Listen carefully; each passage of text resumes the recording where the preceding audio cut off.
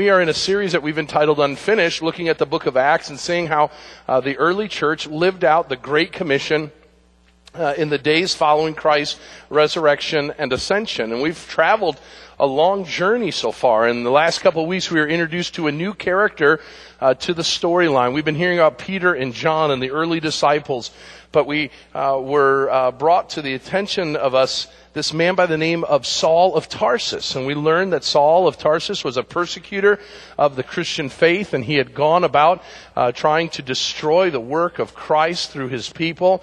And he was on the road to Damascus from Jerusalem to snuff out the church in Damascus, Syria, so that the gospel could not go any farther. And while he was on his journey, we learned that he's blinded by a vision that comes. That vision is the appearing of Jesus Christ. And Jesus asks one simple question: why, Saul, are you persecuting me? And it's in that moment when he comes face to face with Jesus that he bows the knee in obedience and repentance and believes Jesus to be his Savior. For 3 days he's blinded, and God sends a man by the name of Ananias to heal him and welcome him into the Christian community.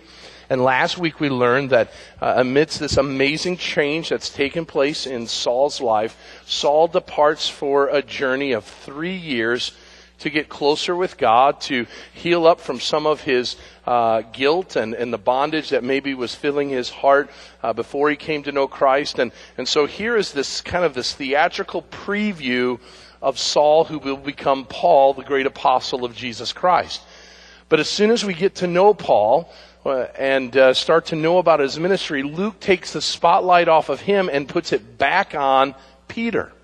And Peter's been the main character of the book of Acts. In fact, you could break up the book of Acts into two sections. You would look at the section that involves Peter, and that's the first part of the book of Acts. And then later on this fall, we'll see Paul take on the spotlight in his missionary journeys and reaching the Gentile world with the gospel of Jesus Christ. But we come back to Peter, and during this time, we're going to see Peter doing some ministry in some areas outside of Jerusalem. And the reason why is found out in verse 31 of chapter 9. Notice there with me, it says, "So the church throughout all Judea and Galilee and Samaria had peace and was being built up. And walking in the fear of the Lord and in the comfort of the Holy Spirit, it multiplied." So Peter has been investing a lot of his time and energy with the other apostles in Jerusalem. But now, because the persecution has died down, he begins to venture out. And as he does, we're going to look at his stops in Lydda and in Joppa, and then he's going to finish up in Caesarea. And we've got a long passage of Scripture in front of us. And the only person I can blame for that is myself. About a year ago, when I, with the campus pastors, put together the Acts study, I don't know what we were thinking in dividing this passage of Scripture the way we did. And it didn't dawn on me until this week when I came to it again, that it was going to be a long passage of Scripture. And so what I want to do is I want to draw 3 truths from our text today by doing kind of a running commentary of what's going on. And as we're walking through the text, I'll stop and give us some lessons that we can learn and some thoughts that we may have. And I believe it will be profitable for us. But I want to do so under the heading, Papa's Got a Brand New Bag. But before we do, let's pray. Father God, we come before you and we thank you for what you're doing in our midst.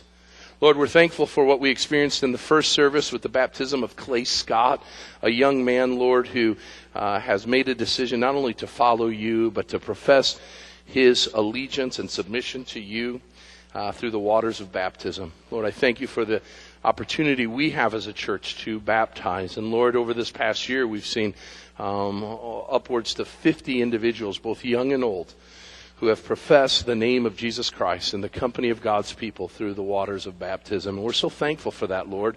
We're so thankful for what you are doing in our midst and the ministry that you are allowing us to be a part of. So, Lord, we just give you the honor for it all. We give you the glory for it. And now, Lord, as we turn our attention to this passage, Lord, we don't just think of what's happening here. I think of the other 3 campuses, Lord, Indian Creek, Aurora, El Camino, as each of those campus pastors preach this text. Lord, I pray it would be of great blessing to each of our campuses. And then, Lord, I think of Pastor Steve, who has been out at Plano Bible Church, Lord, in the transition of what seems to be a adoption of Plano Bible into the Village Bible Church family. And we just pray for Pastor Steve as he's teaching through the book of Haggai, Lord, and just pray for them as a church and Pastor Steve and Stephanie as they're out there.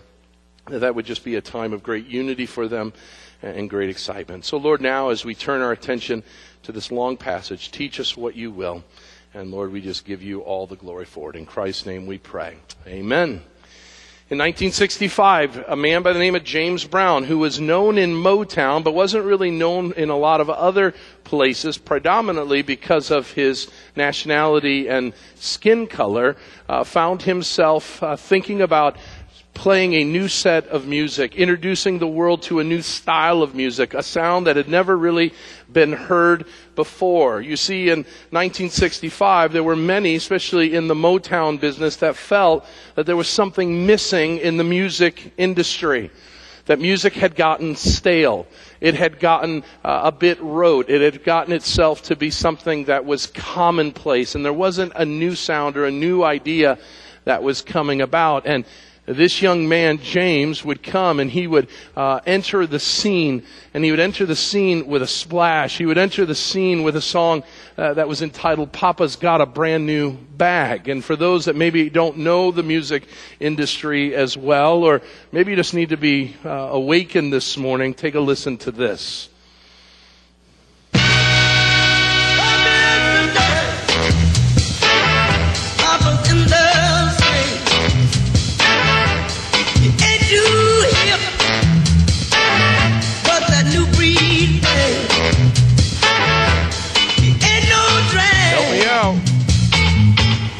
Got a brand new bag. I didn't hear it. All right, so you get a little music. We're a Bible church, so we can only play one verse.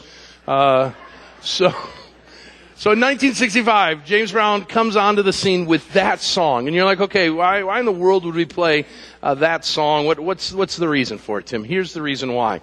The idea behind the song, Papa's Got a Brand New Bag, if you read the lyrics are talking about an old man who enters a nightclub. Everybody wonders why this old man is in this hip nightclub. And what he begins to do is they're wondering and they're watching as observers why this old man's there. His family is there watching and wondering why is Dad, why is Grandpa in a place that you wouldn't think? And Grandpa does the unthinkable. As the music plays, he gets up and he cuts a rug like no one has ever seen before. And at the end of it, he declares to all that are watching, Papa, this old man has got a brand new bag. What that means is this old man had something that nobody thought he had. He was doing something that nobody thought he would do. He was up to a new thing. And it was a metaphor for the music world that James Brown was entering into, saying music was old. It was crotchety. It had kind of gotten cobwebs around it. And it needed a new style. And if you notice the heavy horns, the downbeat measures that were being played on, it was a new way of doing music which made James Brown a household name. That is the number 71 greatest song of music of all time. It made an impact because it was something new. Now you say, Tim, where are you going? And here's what I want you to understand. In Acts 9 and into Acts 10, God is doing a new thing. Right when the church, right when Christians began to think that it was the same old with just a little twist to it, God comes up with a new idea. He comes up with a new thing that he is going to do. And that new thing was that Christianity was not going to be a Jewish only faith, but it was going to reach out and minister to Gentiles of all nations and all places. And we're going to see that in the conversion of a Roman centurion named Cornelius. And as we look at that, we are overjoyed because we know that because Cornelius came to know Jesus, because he was brought into the family of God, that we too, Gentiles from all other nations, now 2,000 years later, get to be a part of that family of God as well. This plan that God had from the beginning, which the Apostle Paul called a great mystery, was now being unveiled to the world, and it was going to shake the world to its core. But before we get there, we need to see that Peter is doing ministry. So let's look at this under three headings this morning. As we look at our text, I want us to look at three things, and I'm going to move as quickly as I can through it. Number one, our text gets us thinking about ministry. It gets us thinking about ministry. So let's pick up where we left off last week, verse 32. And in verse 32, Peter is heading out. It says, "Now as Peter went here and there among them all, he came down to the saints who lived at Lydda. There he found a man named Aeneas, bedridden for 8 years, who was paralyzed. And Peter said to him, 'Aeneas, Jesus Christ heals you. Rise and make your bed.' And immediately he rose, and all the residents of Lydda and Sharon saw him, and they turned to the Lord." Let's stop there. So Peter has headed out from Jerusalem. Now, right away you say, okay, I may know where Jerusalem's at, but where in the world is Lydda? Let's say Sugar Grove is Jerusalem. And Sugar Grove to its west, about 30 miles, is Lydda, which is where DeKalb would be. And so Peter has taken off from, if you will, Sugar Grove, Jerusalem, to Lydda, DeKalb, and he's ministering with people, disciples of Jesus Christ. And when he gets to Lydda, he finds that there's a man, Aeneas, who is bedridden, and it says he's paralyzed. Now, we are given 0 details of what caused this paralysis. We are given 0 details of what caused him to be bedridden. Was it something from birth? Was it an injury that took place? What was it that caused him to be in this condition? We have no idea. But what we know is Peter comes, and we aren't told that he was told this ahead of time, but when he gets there, he comes upon an individual who is broken. It's no surprise, right? If Peter was to come here, he would find broken and hurting people, including yours truly, with all kinds of ailments and struggles and issues and medical conditions. And so here he is with this group of believers, and there's one of them who's really struggling, who's really hurting. And Peter goes into the room, and he tells them the following: "Christ Jesus heals you. Rise and make your bed." Some of you this morning went into a room of a teenager named Aeneas and said, "Rise," because they looked dead. "Rise and make your bed," right? Well, Aeneas gets up, he walks, he's healed. And we're not told anything more about him. We didn't know much going into it. We don't know much going out of it. He's healed. Of course, no doubt he's got to be thrilled at the new prospect of life and what happens next. Luke leaves that scene. And he leaves the scene, and he now heads to Joppa. Joppa, if you're now to remember, Jerusalem is Sugar Grove. Lydda is DeKalb. Joppa is straight north of Lydda on the Mediterranean Sea. It's a port city, and it would be like Rockford, okay? So now the scene moves from Lydda to Joppa, and where we have a bunch of believers gathered together.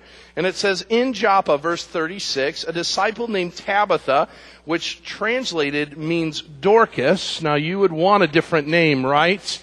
If your name was Dorcas, if you were in the 3rd grade, you can get beat up for a name like Dorcas.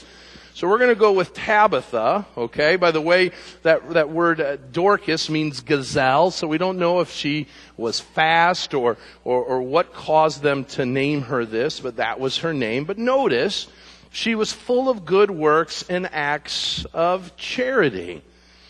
In those days, she became ill and died. And when they had washed her, they laid her in an upper room. Now let's just stop there for a moment. So the scene moves. Peter's in Lydda, and Luke now moves to Joppa, where we have this group of believers, and amidst this group of believers is this woman named Tabitha. Now we don't know her age. We don't know her family. We don't know if she was a wife or a mom. We don't have any information if she's rich or poor. We don't know anything about her personality. We get none of that information. But what Luke speaks about her is a mouthful. He says she is a generous woman who does acts of service. And I just want to stop right here before we even get into more of our outline and ask the question this morning, how generous and how much of a servant are you? You know, are we known for those things? Are we known to be people who are generous with our things, that when someone is in need, we give it? Or if there's a need that needs to be taken care of, we're there to be the person who stands in the gap for that area of service? Or are we known for our position? Are we known for where we live? Are we known for the car we drive? Are we known for the athletic accomplishments or the academic qualifications that we have? Or are we known, because I believe the reason why Luke tells us this story is it's a pattern for what New Testament Christians should look like, and that is that they are generous people who, out of great gratitude for all that God has done, gives of their time, their talents, their treasures, and their testimony for the gospel of Jesus Christ. And I'm here to tell you today that there need to be a whole lot more Tabithas in our world, and quite frankly, it needs to start with me. So, we learn that this great woman who is serving the Lord in seemingly an unseen area, in this area of Joppa, dies. She has become ill. We don't know what causes her illness, but she dies. And as was their custom, they prepare her for burial, and before burying her, they put her in an upper room, probably for a time of funeral to take place. And the text tells us that since Lydda was near Joppa, since Rockford is near DeKalb, word got out, and the disciples, knowing that Peter was in Lydda, sent 2 men to Peter, urging him, please come to us without delay. So Peter rose and went with them, and when he arrived, they took him to the upper room. Now let's just stop there for a moment and recognize that we have no idea what the disciples think that Peter's going to do. It doesn't say they called Peter so that Peter might come and heal her or raise her from the dead, maybe a better way of putting it. What seemingly is happening is they're calling upon Peter because as New Testament Christians, I think there's a lot of question of what do we do with dead people? How do we honor God as we bury people? And what better person to show us what burial looks like than Peter himself? So go get Peter. We don't want to defile God. We don't want to defile our sister who has passed away. Go get Peter, and Peter will know what to do. And so Peter is summoned. People go and get him. He makes his way without delay to Joppa, and he enters into the room. We pick up our passage, and Peter rose up, went with them. And verse 39 says, and when he arrived, they took him to the upper room. All the widows stood beside him, weeping and showing tunics and the other garments Dorcas made while she was with them. This is very common. This is what we do at funerals, right? We weep over the individual who has passed, and we talk about the things they talked about. We show the things that they did. When was the last time you went to a funeral? What do you see? You see all the pictures and all of the things that made the person who is departed who they are. And so grieving and funerals are no different now 2,000 years later. But Peter put them all outside. And he knelt down and prayed. And turning to the body, he said, Tabitha, arise. And she opened her eyes, and when she saw Peter, she sat up. And he gave her his hand and raised her up. Then calling the saints and widows, he presented her alive. Amen? Wow. She was dead, Peter. What did you do? We wanted you to just come and do a funeral, and now you've done so much more through the power of Jesus Christ, and it says that it became known throughout all of Joppa. You think? I mean, I'm glad Luke puts that in there, but let's just be honest. If someone was raised from the dead, sure, that's going to get around town, right? And it does. And it says, and many people believed in the Lord. And he stayed in Joppa for many days with one Simon, who was a tanner. That is, he worked with animal hides. So let's stop there. 10 verses. 10 verses, 2 miracles. Two miracles that give us very little detail of what's going on. Why would Luke speak about one of the great healings that takes place, Aeneas? He does mention another paralytic being healed in the temple courts when Peter and John are there, when he says earlier in Acts, silver and gold I do not have, but in the name of Christ, rise up and walk. And Luke talks about that in great detail. Why not here with Aeneas?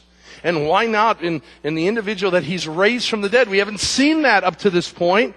Why wouldn't Peter have gotten more accolades for it? Why would Luke not have shared more details about such an amazing and impactful ministry as the raising of a faithful woman from death to life? Why is that? Because I think Luke wants us to think about ministry. I wonder if Luke is wondering, as people read these scriptures years from now, might they make these things bigger than they ought to be? I wonder if what Luke is telling us about ministry is, number one, stop coveting the miraculous moments that we're given that impact the temporal. You see, I think Luke knows deep down inside that as 21st century Christians, we look at the miracles and we say, give me that. I want that kind of ministry. I want that kind of faith. I want that kind of church. And some of you might be sitting there today and maybe you've said to the Lord, if you would just let me see miracles, if you would just let me see healings, if you would just let me see someone rise from the dead, then I'd be more confident about my faith. I would be surely more energetic about my faith. I would be far bolder about my faith if I had these things going on. But I want you to recognize something about these two miracles. Both were temporal. Aeneas would one day get sick again. And he wouldn't get healed that next time. And Tabitha one day would die again, and Peter wouldn't be there to raise her from the dead. She's still not, just as a moment of point, Tabitha's still not living amongst us today. She died. And I want you to know that miracles, as tremendous as they are temporal in their nature. And yet we covet miracles because we want the temporary instead of that which is eternal. So, first of all, we talked about this some time ago. We still believe God can and does perform miracles and does so for His glory and the pronouncement of the gospel through His world. But we also recognize miracles by the very essence happen few and far between in their instances. And so we have the job of not healing or doing miracles, but preaching the good news. And right away we roll our eyes and say, well, that's not fun. That's not as flashy. And we covet that which the disciples were doing, even though what they were doing had a temporal effect. And what I think Luke is wanting to do, because in both circumstances, he tells us what the byproduct of the miracles are. Notice in verse 35. And all the residents of Lydda and Sharon saw him, and they turned to the Lord. I hope you read that and understand what that's saying. All the residents of Lydda and Sharon saw them, and they, who are the they? All the residents of those towns turned to the Lord. A revival broke out. People came to know Jesus. Now, go up to verse 42. And it became known throughout all of Joppa, and many believed in the Lord. And so, we've got two communities that have been changed, not because the miracle keeps the guy healthy forever and keeps the woman alive forever, but because of the message that was behind the miracle, that Jesus Christ is the life-changing Messiah who the prophets preached and proclaimed about years and centuries ago. And by believing in Jesus, you might have life, you might have abundance in life, and you might have eternal life when you turn in repentance and faith to Jesus. Now, here's the thing. Those people who came to know Jesus were not temporal changes, but notice, they allowed for something eternal to be impacted. And so what I think Luke is saying is stop focusing in on the miraculous and start, notice this, capturing the marvelous moments we are given that impact the eternal. Now, if we really stop and think about what we've been given the opportunity to do, we have been given the opportunity to share the same message. Maybe not with all the bells and whistles of a miracle behind it, but we get to talk about the miracle of life change that's happened in our lives. We get to tell the world about that. And as the world receives our message, we have the ability to tell them, because of faith and repentance and their proclamation of that faith, that they are now brought into the family of God, and that their inheritance now as children of God is not a temporal inheritance, but an eternal one. We are promised an inheritance in glory that will last eons upon eons upon eons of time. For all of eternity, we will stand and we will rejoice and we will fellowship with the King of Kings and the Lord of Lords. So stop coveting the miracles and start capturing in your workplaces and in your communities and in your schools the opportunity to impact your community with the gospel of Jesus Christ, knowing that what will change is not temporary, but when they come to know Jesus, it impacts them for eternity. Amen? We've got to think about ministry. We've got to think about it differently. Now, number 2. As we move into chapter 10, we do so under the heading that it gets us not just thinking about ministry, but it gets us listening with humility. It gets us listening with humility. Now we move to one of the most impactful conversions in the book of Acts. Now right away we just finished probably what is the most impactful conversion, the conversion of Saul of Tarsus. But Saul of Tarsus is a ministry impact because it takes the guy who was persecuting the church and it makes him a disciple of Jesus Christ and one of the greatest apostles to go and to proclaim the good news of Jesus Christ. Cornelius and his conversion is a missional conversion, if you will. He is brought to a place where he believes and trusts Jesus Christ. He'll be baptized later in Acts chapter 10. And his conversion is the opening of the floodgate for the gospel to go to Gentiles, and most specifically into the house of Caesar, the Roman leader. And so we will see that something great is about to happen. But notice, the scene moves again. So remember, we were in Jerusalem. We went to Lydda. And then we went north to Joppa. Now, if you're thinking about it, if you're up in Joppa, which I said was Rockford, now we're going to Caesarea, which is Janesville, Wisconsin. Okay? Just helping you put this into perspective. And in Caesarea, Peter's in Joppa, but in Caesarea, something is taking place. Now, understand a couple things about the city of Caesarea. Number 1, it would have been the provincial capital of the Roman Empire in the area of Judea and Samaria. Caesarea is named after Caesar. It's the city of Caesar, okay? It's kind of like how we call Washington, D.C. our capital city. It's named after a very important figure in our government. And so he's in Caesarea. Now, this man is Cornelius. And here's what Luke tells us about this man. He's a centurion. That is, he's a leader of 100 soldiers. And the group that he oversees is called the Italian cohort, verse 1 tells us.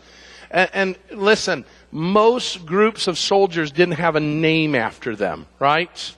They were just the group of soldiers. By being called the Italian cohort would be like calling some of our Navy soldiers Navy SEALs. They have a title to their name. This was an elite group of men, and Cornelius must have been a great leader because he led this group called the Italian cohort. But what Luke tells us in verse 2 is far more important. He's a devout man who feared God with all his household. He gave alms generously to the people and prayed continually to God. We learn a little bit more about this man. It tells us later in verse 22, it says that Cornelius, a centurion, an upright and God-fearing man who is well spoken of by the whole Jewish nation. Now, you read that, and if you don't have the history behind it all, you'll be quick to say, well, who cares that Jewish people liked them? I want you to recognize this morning that there's great importance there, that Romans were occupying the Jewish people. They were the occupying army. And so I got to be honest with you, if you were being occupied by a group of, let's say, the Russian army, the last thing we're going to think well of is the Russian general who's overseeing the area of the Fox Valley area that's watching our comings and goings. But we are told that Cornelius is such an amazing man that the Jewish community actually likes their occupying officer. And this tells us something of great importance. This man is different. He's a man that God seemingly has put his hand upon. He's an upright man. And this man had given generously. And notice he prays continually.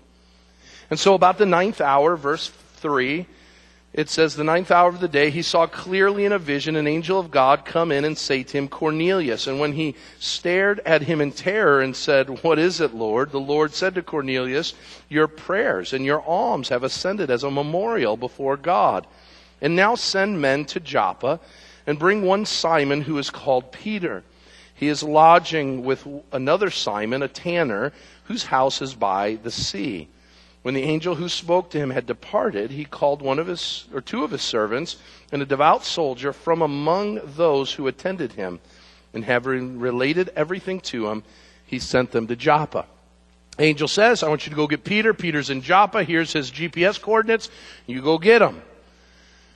Cornelius sends a devout one, meaning he believes the same way Cornelius does, and a couple attendants. You go get this guy. Bring him to me. I want to obey the word of the Lord that has come. Now, notice the storyline continues on, but the scene moves from Caesarea back down to Joppa.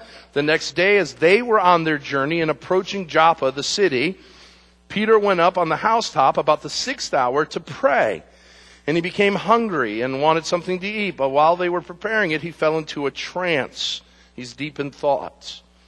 And he saw the heavens open up and something like a great sheet descending, being let down by its 4 corners upon the earth. And in it were all kinds of animals and reptiles and the birds of the air. And there came a voice to him, Rise, Peter, kill and eat. But Peter said, By no means, Lord, for I have never eaten anything that is common or unclean. And the voice came to him a second time, What God has made clean, do not call common. And this happened 3 times, and the thing was taken up all at once into heaven. Now let's stop there. So we have 2 guys in 2 different cities from 2 different backgrounds, 2 different places in life, 2 guys who couldn't be any more different in their upbringing and in their jobs and in their experiences and place in life. And both of these men hear from God.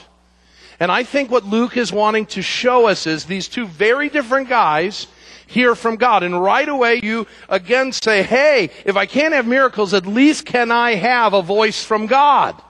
That would surely be nice. Some of us wish that when we talked to God, God would be like a celestial Alexa from Amazon, okay? I recently got a, whatever they call those dots or whatever they're called, and it's sitting next to my bed, and it's pretty amazing. Alexa, and it turns on, and you say, what's the weather going to be like today? And it tells you, Alexa, can you set an alarm for me tomorrow morning? You can tell it what music you want it to play. I mean, Alexa, wake me up by saying, I'm a good guy, and she'll wake up and say, you're a good guy. It's pretty amazing. You ask and you receive. And some of us are like, well, that's how I want God to be. Snappity snap, right? I ask God for something and He opens up the vision and He shows me the answer. But I've been asking things of God and God hasn't spoken to me. So these 2 very different guys are seeking the Lord in their own way. And God announces to them very clearly with GPS coordinates and everything, right? Of what they're called to do. And right away, we want to know, how do we get that? Well, a couple things we need to know about listening to God or for God in humility. Number 1, we need to recognize that God still is speaking to His people. God is still speaking to his people. So if you think some time or transition has taken place where God said, well, I spoke to my people in the first century, but after the odometer hit 100, I quit talking to my people, that's not true. God is still speaking to his people today. And he uses all forms and ways of doing so. But all of those communications, because we're to test the spirits, all must be funneled through where he has spoken to us most clearly, and that is through his word.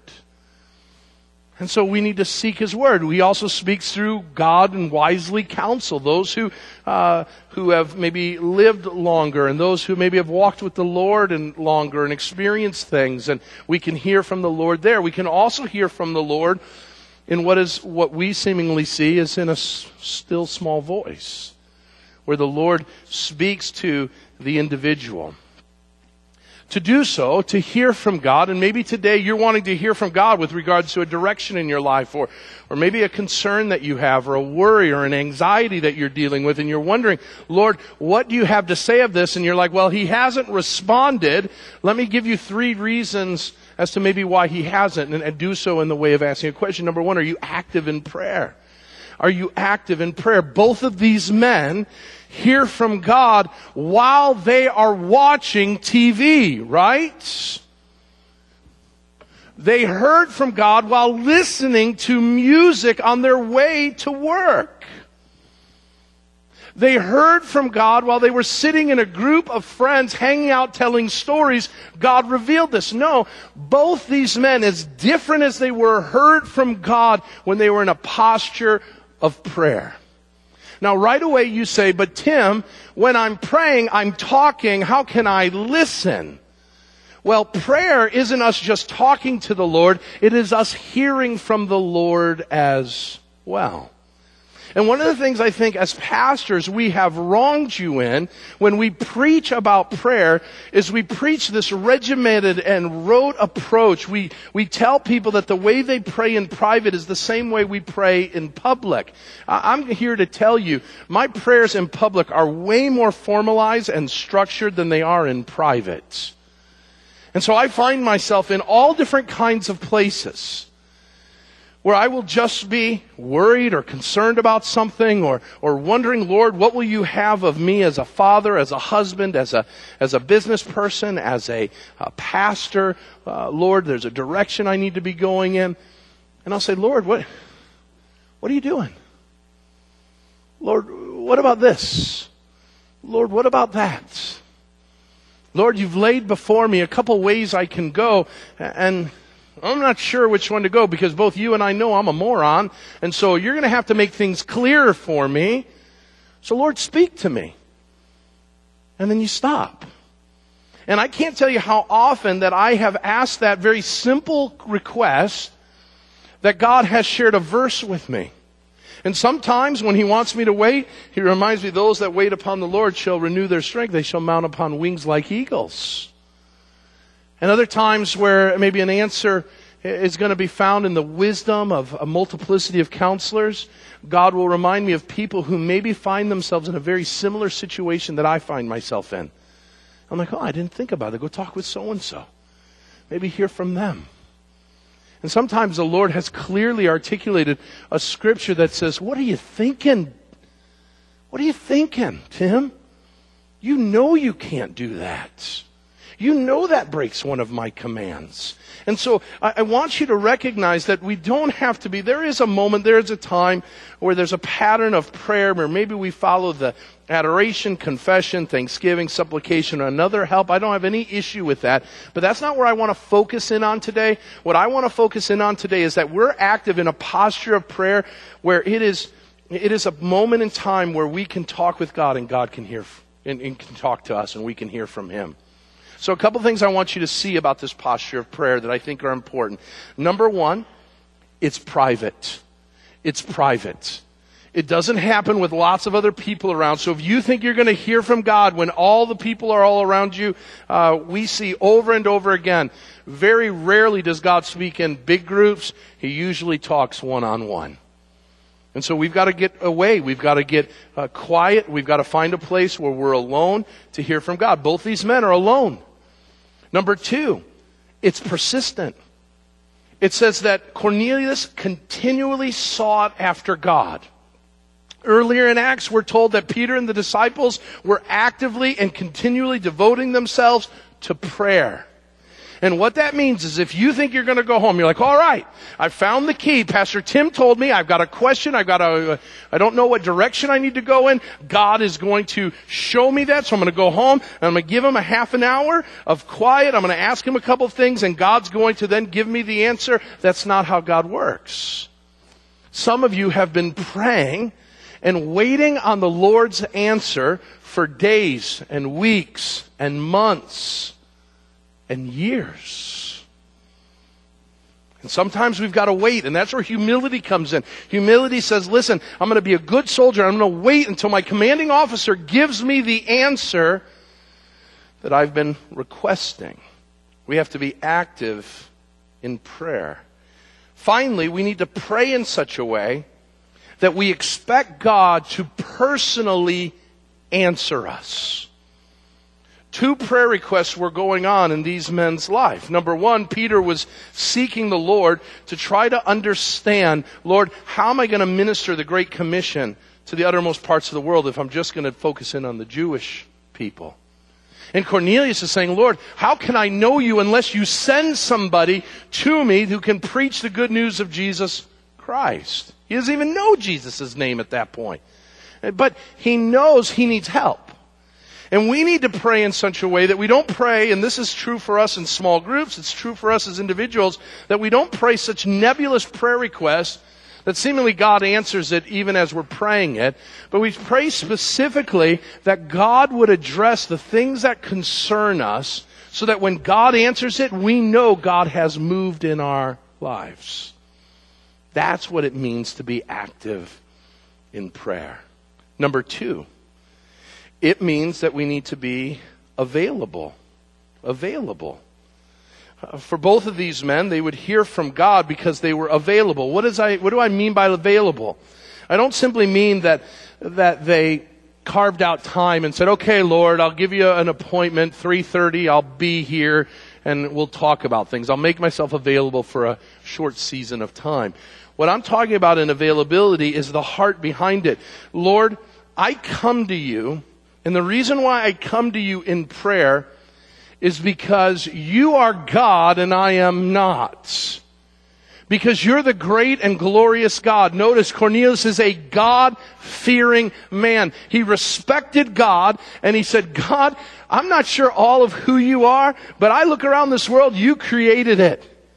I look around what you're doing and it says your presence is all around us. God, you're way bigger than me. And so one way we make ourselves available to God to hear from him is to stop and say, God, you are awesome. And because of that, I'm going to shut up. I'm not going to talk. Because I want to hear from you. I want to spend time with you. And so we want to invest time knowing that he is God, and so we'll quiet down because he's greater and more awesome than we could ever imagine or think. We've got to have the faith to believe that who we're talking about is God. Number 2, we need to recognize that our availability doesn't just involve making ourselves available and have the faith that we're talking with God, but a recognition that we are broken and that we need help. Both of these men needed God to direct them. These men on their own would have never known each other had it not been for God. And so when you go to prayer, when I go to prayer, what we're acknowledging is, God, I need you. I am dependent upon you. And so I'm going to make myself available to you so that you can speak to me because I'm lost without you. And so we make ourselves available in that way. Number 3, it involves a persistent nature to it, a fortitude that demands that we wait until we hear an answer. That we wait until we hear an answer. Finally, we need to be adjustable. So these guys go to prayer. These guys hear from God. God says, okay, up in Caesarea, his response to Cornelius is the following. Send some men, an entourage, down to Simon the tanner's house in Joppa. There you'll find Simon Peter, and I want you to bring Simon Peter back to your house and do whatever he says. That's the one answer. Down in Joppa, the answer to the prayers of Peter there are a group of men who are coming from Caesarea. They're not here to kill you. They're not here to imprison you. They are here to take you to a God-fearing man in Caesarea named Cornelius. When they come, you go with them and you preach the good news of Jesus Christ to Cornelius. He has been seeking me, and I want to give him the rest of the story. Now, in both circumstances, an action was required. And in both circumstances, I don't believe either of Cornelius or Peter believed that morning that they were going to do what God was going to call them to. And so they had to readjust themselves to be able to do what God was asking. And it was going to be a stretch. Cornelius was going to go and send his entourage, some soldiers. And by doing so, he has declared to his soldiers that he believes himself to be a broken, flawed man in need of God to minister to him. Now that was probably an unpopular thing for Romans to do, and he quickly adjusted to be obedient in that way. Peter is going to have a group of the enemy come to his house. The Romans were the ones who crucified Jesus. The Romans were the ones that did a lot of the imprisoning of the Christians as the law of the land. And he's going to follow them. He's going to go up to Joppa and meet with their special forces general. And he's going to tell them the good news of Jesus Christ. And all the time, these Gentiles, these dogs, he's going to spend time with. He's going to welcome them into his home. He's going to eat with them. He's going to go into their house, and he's going to fellowship with them. And even worse, he's going to tell these Gentile dogs that they can be saved and be a part of the covenant love of God as even the Jewish people are. Talk about adjustments. And yet both of these men, without delay, without rebuttal, obey. They obey. Can I just be very pastoral for a moment and tell you, in all love and sincerity, there have been prayer requests of mine that have gone unanswered, not because God hasn't given the answer, but because I didn't like the answer. I was unwilling to adjust my life to get the answer that God had given me. And some of you right now have been given an answer from the Lord. And you're like, I wonder when the Lord's going to answer. He answered 3 years ago, buddy. But you are too set in your ways. You are too unwilling to operate in a different way, to do things a little differently, because of all different reasons that you can come up with. And here's the problem. You're belly aching and I'm belly aching that God's not answering our prayers. He already has. We're just unwilling to do what He's required of us to see the answer unfold. And that's a hard truth to swallow. Because what God is going to require, especially of Peter, runs really deep. Peter, listen, Peter hates Gentiles. He really does. Gentiles are subhuman in Peter's mind.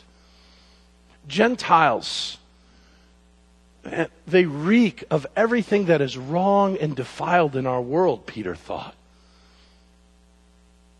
In the Babylonian Talmud, which is a set of rabbinical writings, a family each and every day would wake up and at the breakfast table would praise God that God did not make them a Gentile or Samaritan, but made them a Jew. Think about that. Let's put that in modern language today. An American family gets up and we praise God and we say, and listen, this gets a lot closer to home in our newscast than we would ever think, right? God, I'm thankful I don't live in that kind of place. God, thank you that I'm not this. I'm an American. I'm not this or that. Lord, thank you for making me white, not black or brown or Asian or any one of the other multicolors that you've created. Lord, I'm glad I'm white. Maybe it's, Lord, I'm glad I'm rich. I don't have to live in the ghetto. I don't have to work minimum wage jobs. And I want you to know this is where Peter finds himself. And a lot of it has to do with his upbringing. And for many of us, it has to do with our upbringing. and the traditions that we were accustomed to. And he has to adjust, and he has to say, the way I think about people and the way I listen to God, God doesn't care about the hang-ups in my life. God demands obedience. And some of us are not hearing from God because we are unwilling to move, to be moldable and malleable for the glory of God. And can I just tell you something? Churches are there as well. Some churches haven't heard from God in a long time because God has said, you know what?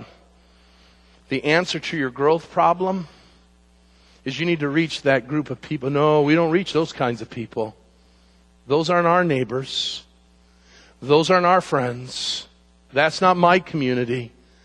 Those are those people. We'll leave those people alone.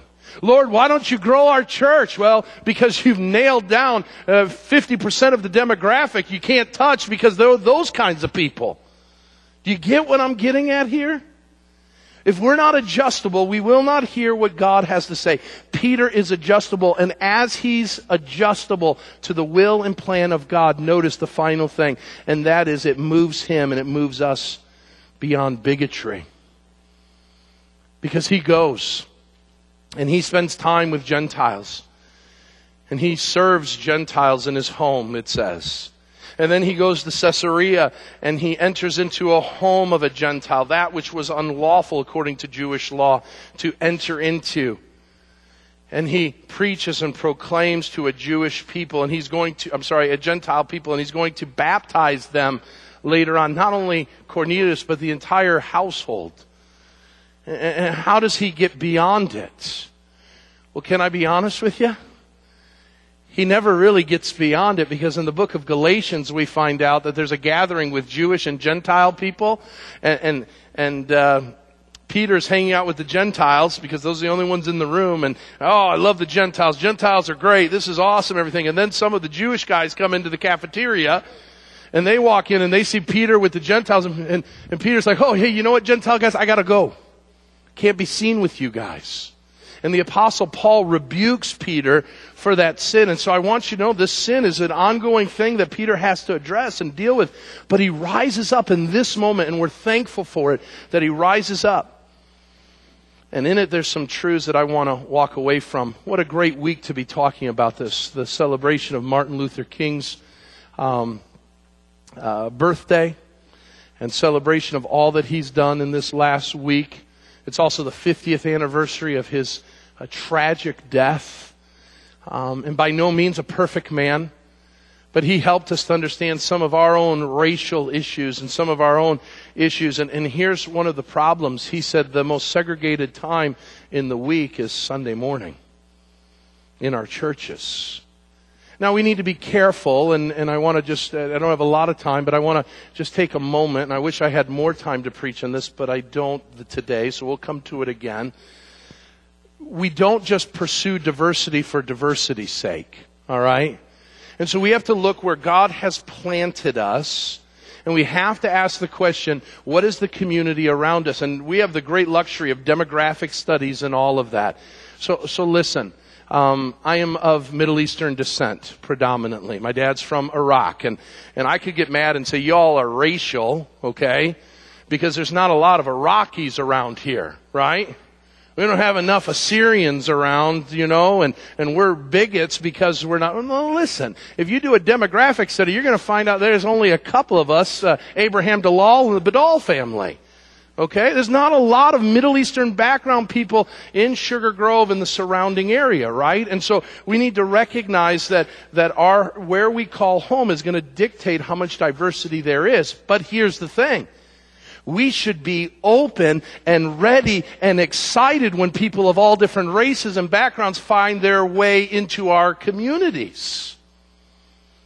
And I will tell you, and we'll get to this in a moment very quickly, but it's happening more than we know. Our schools are becoming more diverse. Our communities are becoming more diverse than ever before. And instead of putting up walls, we need to be putting down welcome mats, welcoming these people into our lives, into our families, and into our church communities. Not as second-class citizens, but as brothers and sisters in Christ. So what do we learn about bigotry for ourselves? Quickly go through this and then I'll let you go. Number one, sadly, bigotry is at the very essence opposed to racial integration, bringing the races together. And racial integration is secretly and publicly condemned by far too many Christians and churches. Some of us right now are like, why, Tim, are you talking about this? You know what? Leave those people alone. When we talk about these people and those people, be very careful. And we need to be careful because some of us in our hearts, we carry, maybe it's because our parents drilled it in us, we carry this idea that we are superior to other people because of our skin color or because of where we live or the country we call home. We have to be very, very careful with this. Listen, it wasn't too long ago that the last vestiges of racial segregation were in higher places of learning in Christian colleges. It was in the 80s where one of the most well-known Christian colleges in America allowed for the segregation of black and white students. They couldn't date, they couldn't marry, and they called themselves Christian. Listen, racism, whether in the heart or outside, is a pox on the church, and it runs completely contrary to the gospel of Jesus Christ. Listen, you cannot be a good Christian and a racist at the same time.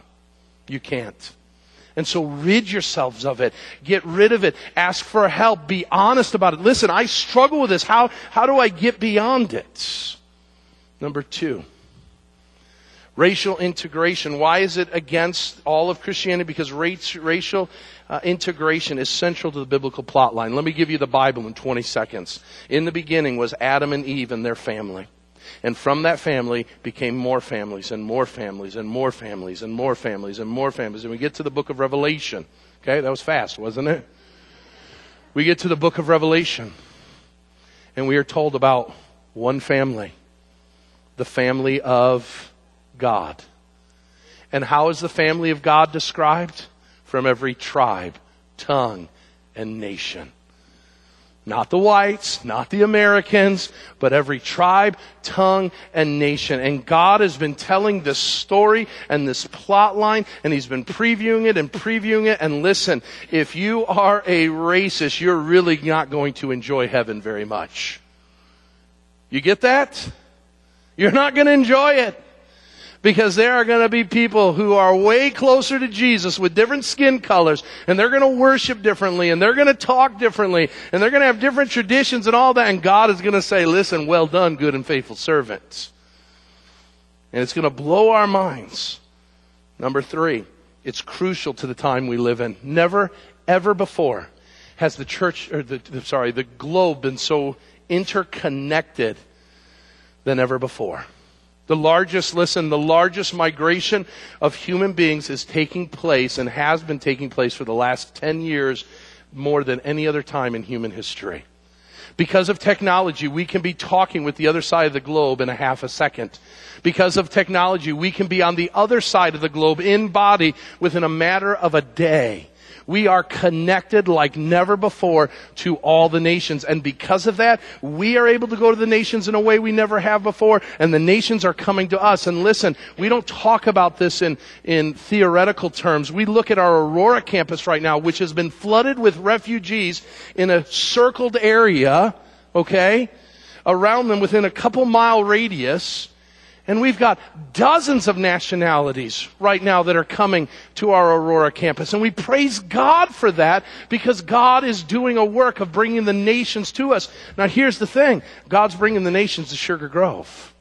God's bringing the nations to Hinckley and Yorkville. We just got to open our eyes a little more. We've got to open our eyes and we've got to receive them. And in some ways we've done a really good job with that. In other ways we could do a much better job. It is crucial for the times we live in. But how do we fix it? Racial integration is made complete only through the gospel. Only through the gospel. Verse 28, Peter says this. And he said to them, you yourselves know how unlawful it is for a Jew to associate with or to visit with anyone of another nation. But God, Not someone else, but God has shown me I should not call any person common or unclean. So when I was sent, I came without obligation. Notice verse 34. So Peter opened his mouth and said, truly I understand that God shows no partiality, but in every nation, anyone who fears him and does what is right is acceptable to him. The only way we will rid ourselves and our churches of bigotry and racism is when we recognize that in the gospel, we are blind, dead, and held captive. We are lost without a Savior. We are fragile and flawed people, broken at every point. And it is God who came into a nation of all colors and all races and all nations and sent His Son Jesus to die for the broken people of the world, to give us life, to love us back into His family. And when we are a part of the family, we become brothers and sisters of Christ, not because we share the same color, not because we share the same area code or the same nationality, but because we share the same blood that was shed on the cross by Jesus Christ for us. Amen? And so let's cut this racist stuff out. Let's get rid of our bigotry when we adopt and hold fast to the gospel. We've been taught today to think about ministry.